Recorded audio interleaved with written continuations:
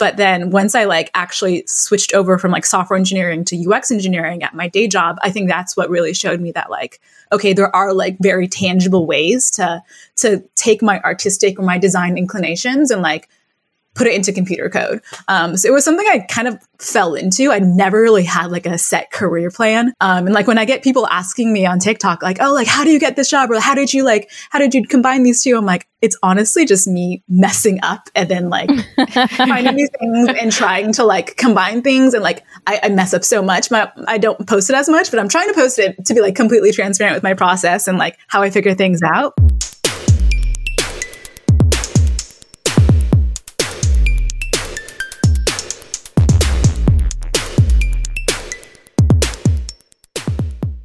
All right, everybody. AccuSoft is a software development company specializing in document processing, conversion, and automation solutions. From out-of-the-box and configurable applications to APIs and SDKs, AccuSoft helps developers solve their document workflow challenges while saving hours of development time.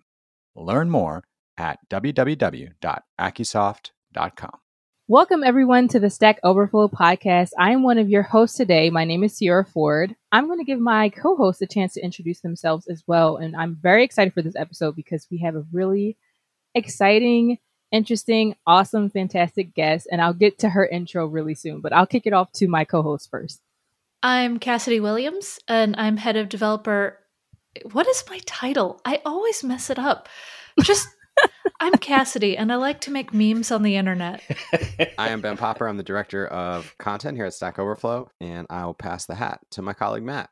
Hi, I'm Matt. I'm a technical advocate here at Stack Overflow, and just want to mention how excited we are today. I think Sierra and I were on a call yesterday, and I believe I fist pumped when she was like, guess who we've got on the podcast tomorrow? Since it seems like everyone here is super excited, I'm going to give you a chance to introduce yourself and give us like a brief, elevator pitch of like who you are, what you do. Hello. I'm super excited to be here today. Thank you for having me. My name's Matanya Itempesu. I am a UX engineer at YouTube. I work on the art department there. So I really focus on building out YouTube's brand design and visual identity across all of our products and marketing. But in my free time, I classify myself as like an artist, designer, engineer, creative technologist. Like there's so many like different synonyms for it. So I think I'm like all over the place, but I think creative technologist is the best umbrella for all of the terms. But so I do a lot of creating art with code and just trying to find different ways to combine all my like fragmented hobbies into somehow combining it into a project that incorporates code. Just because I kind of like finding eccentric things and pulling things together and tying knots and stuff. So yeah, that's a little bit about me. Awesome. Okay. So I'm going to take it back a little bit. I want to hear what got you started coding. Like what was your first experience with software engineering, with computer coding, and kind of what led you to where you are today? Yeah, for sure. So actually my first exposure to computer science and like any form of coding was in college. I had no idea what coding was until I took my first CS class my freshman year. I initially started off as like, I think it was a systems engineering major, but then I nearly failed like my first physics class, like first semester of college. So I was like, physics is so hard. I can't do it. So that quickly humbled me and showed me that maybe hardware engineering wasn't, or like actual like systems engineering wasn't for me. So I just my university didn't have too many like STEM programs. So I was just like looking through the list of like different things that were offered, and computer science seemed to be interested to me. So I took my first course and I really enjoyed that like CS 101 class. And from there, I just like took the jump and took the risk and majored in it. And I think it worked out. I think I'm happy with the result of how it turned out. Yeah, I think we can all agree with that. Yeah. So yeah, in university, I majored, like I said, in computer science, but I minored in graphic design. And so I think that that's a bit where my artistic inclination comes from. And I think that's where I kind of wanted to combine the two. But when I was in college, I actually never really combined the two. They always lived like pretty separate. I had like computer science or software engineering internships, and I had like purely graphic design internships, but nothing that really like combined the two. That was something that really I came into post-grad. So it was kind of an interesting route. Yeah, I feel like I'm in that spot now where like I have the two interests, but I haven't figured out a good way to combine the two. So I think, Matt, you're going to ask a question that might help me like get some advice on how to do that. I feel like you are. I can sense it. Well, it's just this is something that I struggled with my whole life because I feel like as kids you're kind of put into a box a little bit. You're like, oh, you're the science kid or you're the art kid, and there was never really, it kind of gave the assumption that you were good at one and therefore you couldn't be good at the other. And I was always under the assumption that if I like programming, I like technical stuff, I'd never be able to kind of do both at the same time. So like, I'm super curious from your perspective how you kind of like rationalize that in your head. Did you think that, moving forward with your career, I'm either going to be a computer scientist or an artist, or did you always want to try and find a way to blend those two together into what you're doing professionally? Yeah, I also really had that same struggle growing up. I was really involved in like musical theater and like different music things when I was a kid, but I also really love math. But I was like, okay, if I'm good at math, then I should probably do a STEM field. Like they make pretty good money. So I think that was sort of why I got into the field of just, if I'm being completely honest, like I didn't have that sort of backstory that like most software engineers have. Like I was coding since the age of 12 and blah, blah, blah. I just like, oh, okay, this seems like aligned with like my interests of like problem solving and such. So I think that's why I went into it. But as for your actual question, yeah, I don't really know. Like I think I pursued like engineering just because it seemed like a stable job option. And like I liked the process of breaking down a problem and solving it like in little pieces. But at the same time, like I was doing these creative things on the side. And so I didn't really have a plan, if I'm being completely honest, of like how I was going to mesh the two. It was just like, okay, well, I think it's good to have hobbies. I think I'll keep this as a hobby. But then once I like actually switched over from like software engineering to UX engineering at my day job, I think that's what really showed me that like, okay, there are like very tangible ways to take my artistic or my design inclinations and like put it into computer code. So it was something I kind of fell into. I never really had like a set career plan. And like when I get people asking me on TikTok, like, oh, like, how do you get this job? Or how did you combine these two? I'm like, it's honestly just me messing up and then like finding new things and trying to like combine things. And like, I mess up so much. I don't post it as much, but I'm trying to post it to be like completely transparent with my process and like how I figure things out. But yeah, I kind of just stumbled into it. I think it was just me. I naturally like having lots of different things that I like to do and like different hobbies. And so art was a hobby that it's now slowly becoming a career, which I'm super excited about. Yeah. You mentioned that you made the transition from being a software engineer to being a UX engineer, and UX engineering has more of the artistic side of things. What has that transition been like? So I think the transition for me was pretty smooth just because I did sort of have that design experience in college. So I kind of knew like different design language things like typography, color, hierarchy, and all these sort of like design buzzwords that get thrown around. And so I think that transition was pretty seamless for me. But I think the main difference between like my experience as a software engineer and my experience as a UX engineer is really like learning how to handle ambiguity and how to like think at a higher level, because it might also have to do with like when I was a software engineer, I was pretty junior in the fields. I think I'm like 3 years into my career now. So I'm still pretty junior, but like my first year and a half was like software engineering and now the other half was UX. So I think when I was a software engineer, it was a lot of just like getting things handed to me and be like, okay, this is exactly how it needs to be done. It's very scoped out. Now just build it. Which can be like kind of nice at times to not have to like think. There's pros and cons of that. Yeah. I still appreciate that type of work, but I think now as a UX engineer, I'm like being pulled in very early into the design process to the ideation phase of a feature where it's like, we don't have any mocks. We don't have any like actual like visual designers in the room. We're just like thinking about what we can build to like make this better.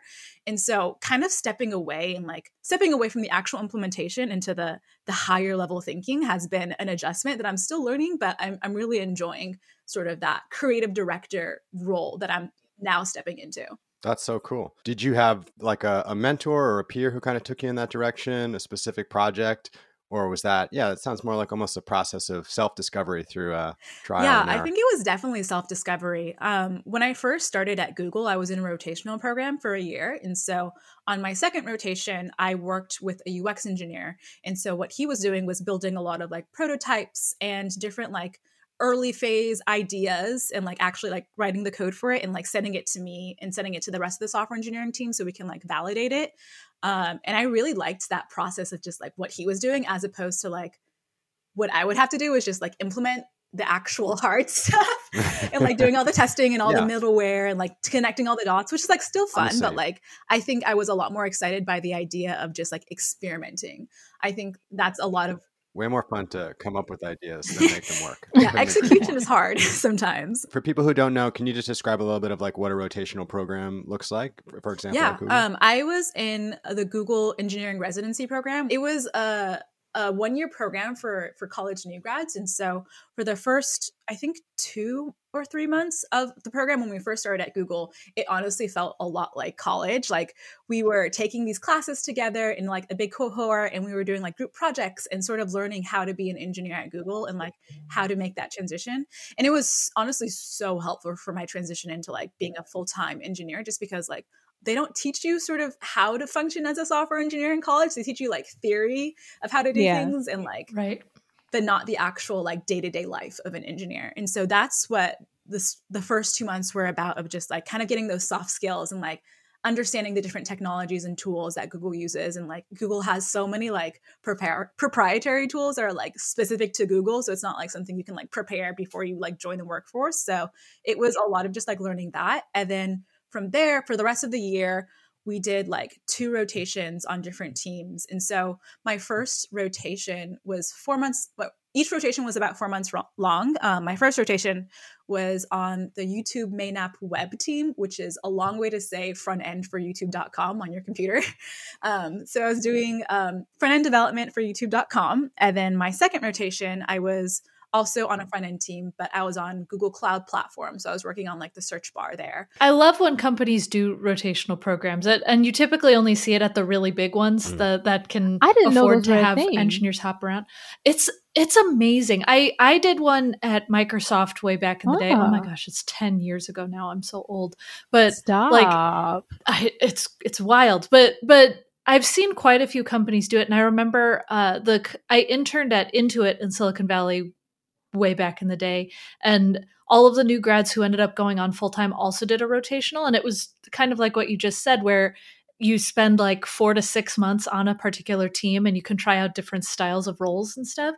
And I think it's such a smart thing to do, because not only do you get to get help on certain teams and kind of get people who might be really eager and interested in what you're doing, but also if you find a really good fit on your rotation, then you're more likely to stay in that role. And it's such good training for you to understand systems really well too.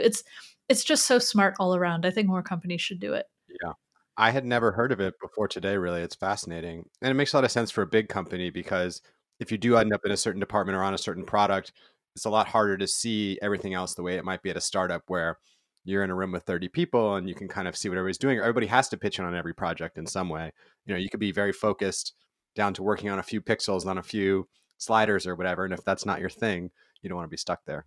So I'm interested in hearing then, where did your desire to like create content online for other people to view like come from, and how did that process look? I want to hear more about like the process of becoming an independent creator and how you chose TikTok as your platform and how you view using it as your platform in the future.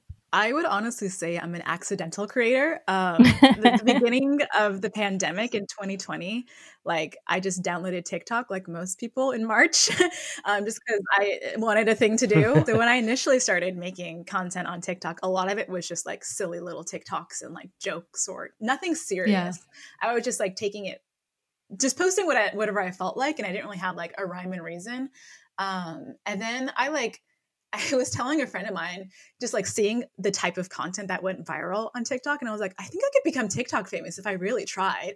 But I was just like joking around. And so I was like, you know what, like, let me try to take it a little bit more seriously. And so I think I shifted away from posting just like the regular trash that I was posting. And I posted a TikTok that like went over my experience being like an intern at NASA, and just sort of showing different like videos and clips and stuff of that. And that went pretty viral. And I was like, oh, okay, like, wow, this is like, people are actually interested in like the work that I do. Like maybe I can like kind of shift it to that. And so I think that's what sort of sparked me to to share my work online a bit more, and like share the process and like the creative design and the actual implementation of things. So it was, like I said, it was very an accidental thing. I want to try to make the shift to like maybe moving to YouTube. I think it makes sense. I work at YouTube. I was going to bring that up. It's funny. I have to like come out as a TikToker to my team at YouTube, which I actually haven't done that yet. So we'll see how that turns out. I think some people already know about it. I've talked to some people that's pretty funny. I mean, yeah. TikTok is canon at this point. I mean, you can look at Reels or YouTube Shorts and like 50% of them are just reposted TikToks from TikTok. Absolutely. So it's okay. Yeah, TikTok is definitely like driving, I think, internet culture right now. It's fun to sort of see it all pan out and like see like everything trickle down to other platforms, like you said. Yeah. Plus, I think the cool thing about TikTok, because of all the social media platforms out there, it's probably the newest, if I can say that, I guess.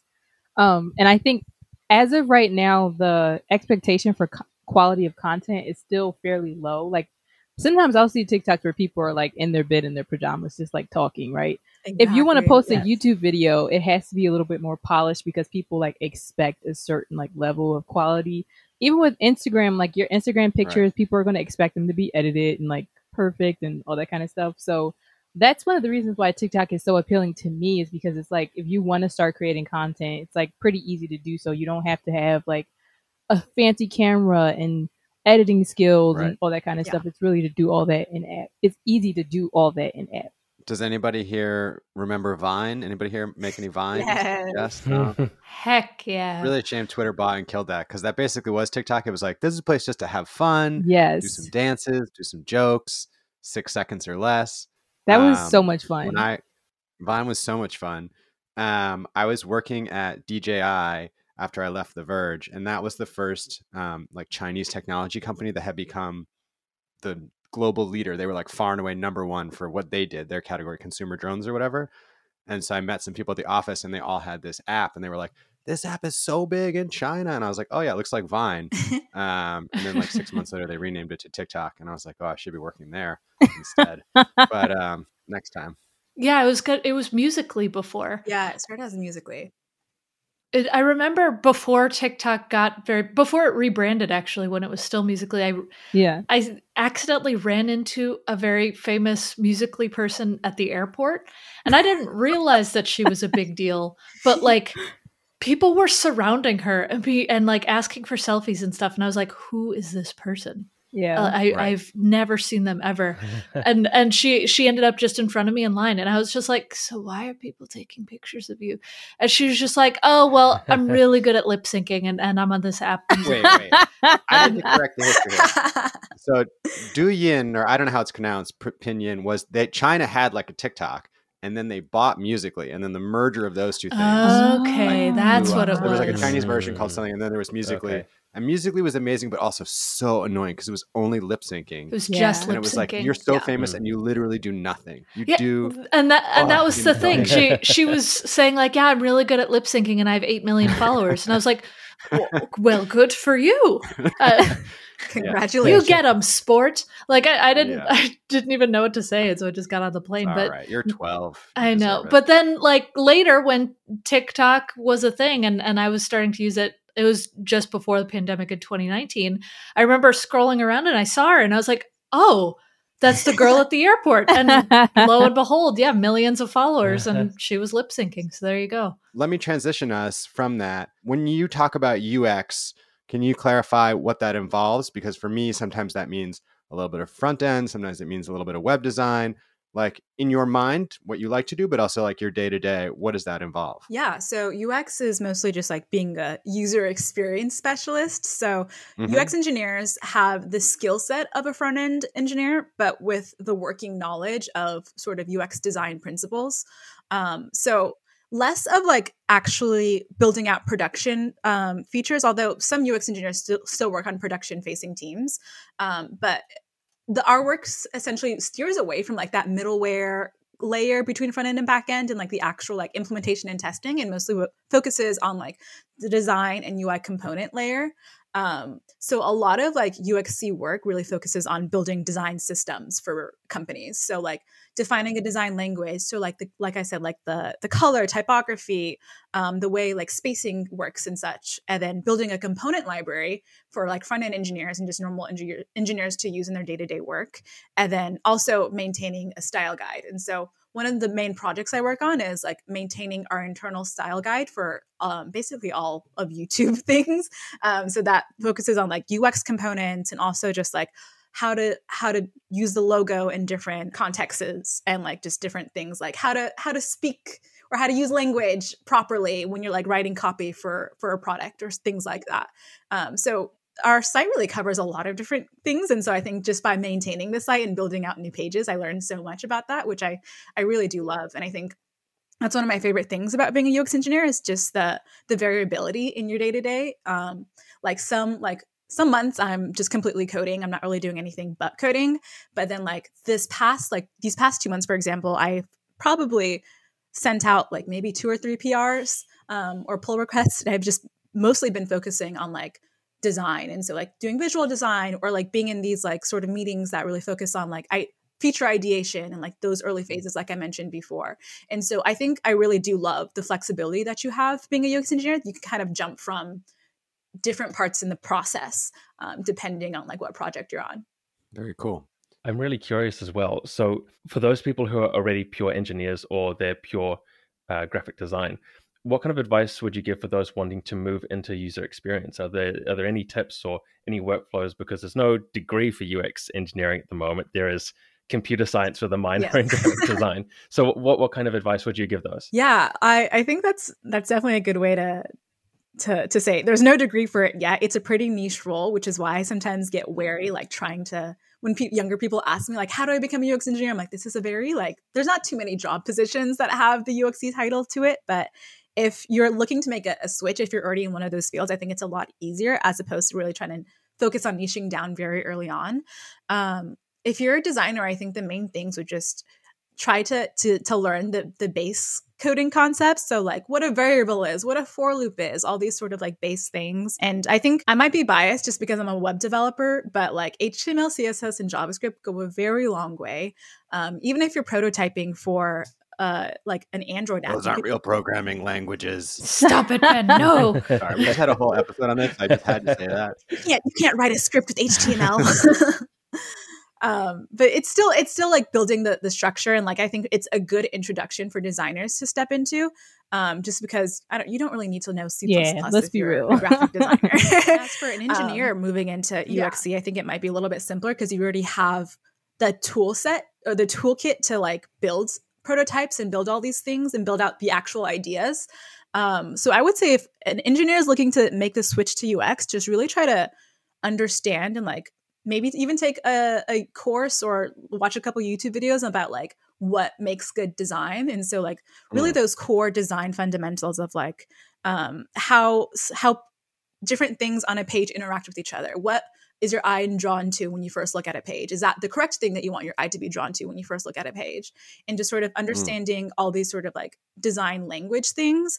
And then from there, just a lot of experimentation. I think that's my favorite word to use, but a lot of just like playing around and trying to design your own apps, even if it's nothing that you actually like execute on, just sort of taking these core concepts that you're learning and trying to build your own thing with it, even if it's just building out mocks. And if you're a software engineer, you can probably build out the actual execution of it. And so just trying to learn by doing is, I think, the best advice that I can give.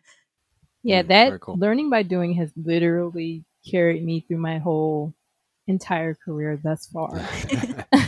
So I'm a huge proponent of that idea.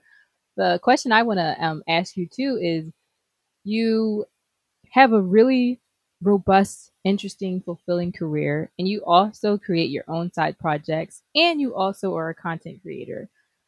How do you manage doing all of that? I want to start off by saying that my sleep schedule is in shambles, so I think nice. The best person to ask for.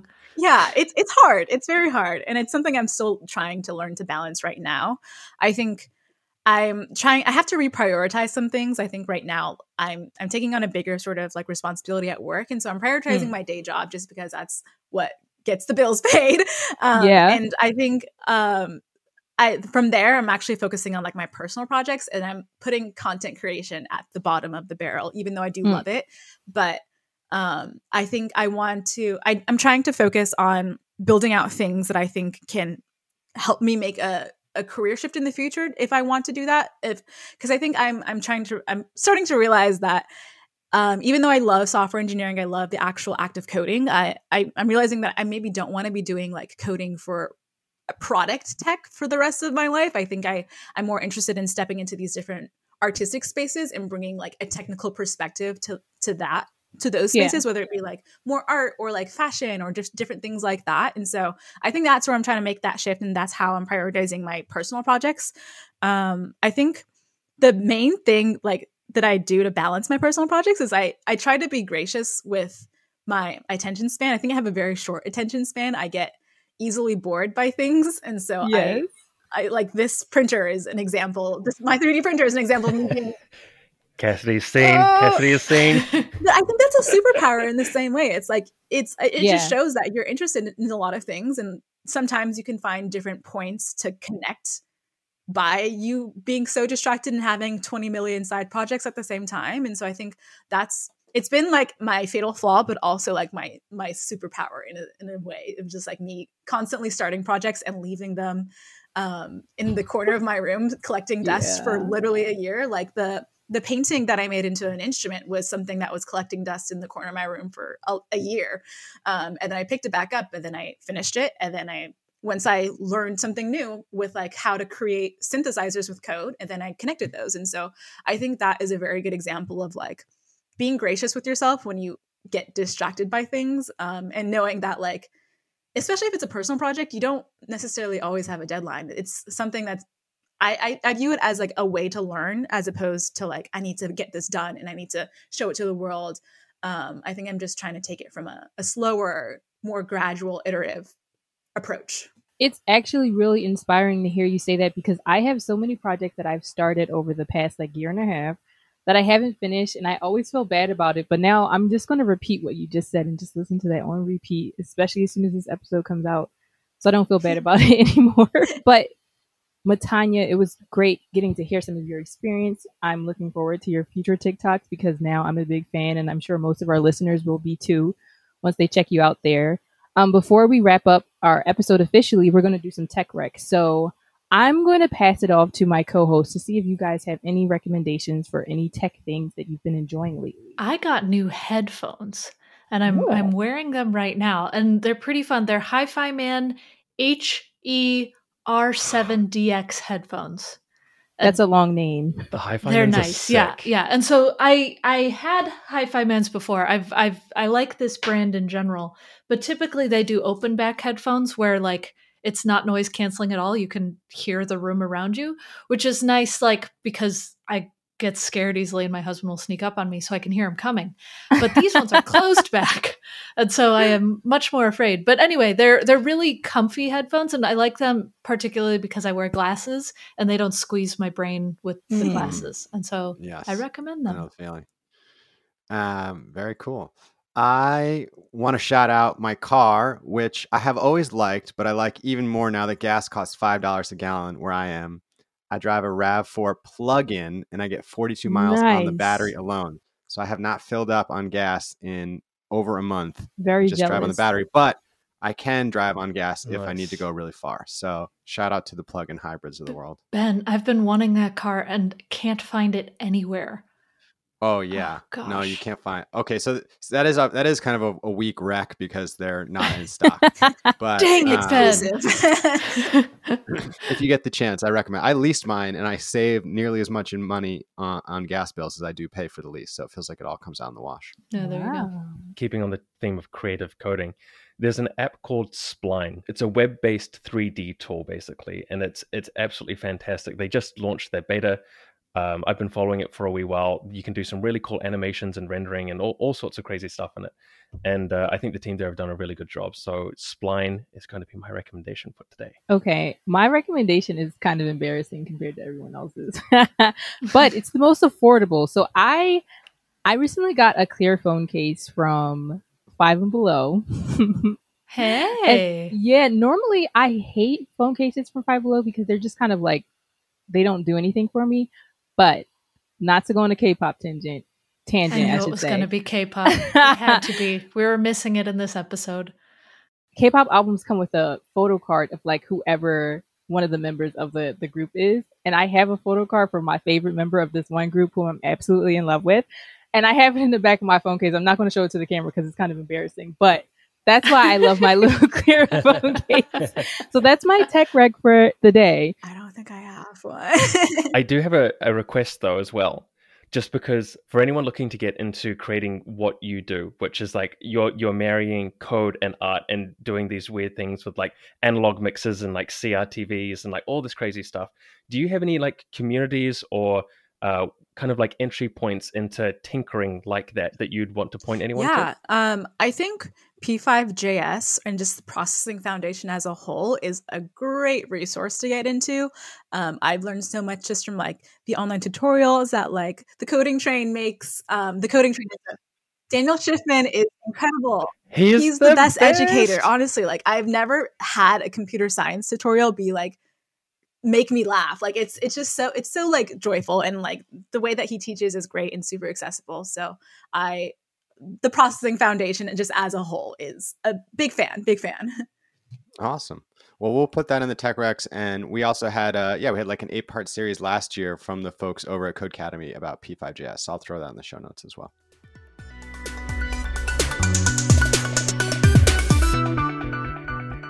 We are going to shout out the winner of a Lifeboat badge awarded 21 hours ago to Malik Hirani. New Google Places autocomplete and its pricing. If you want to know what it costs, we have the knowledge for you. All right, everybody, we are going to say goodbye. I am Ben Popper, the Director of Content here at Stack Overflow. You can always find me on Twitter at Ben Popper, although really I am off social media, but DM me there and it shows up in my email. You can always hit us up, podcast at Stack Overflow, if you have questions or suggestions. And if you like the show, leave us a rating and a review. Really helps. My name is Sierra Ford. I'm a developer advocate at Apollo GraphQL. You can find me mainly on Twitter. My username there is Ceoreo, that's CEEOREO_. My name is Cassidy Williams. I'm head of developer experience and education at Remote. I almost said my job title from 2018. Oh my gosh.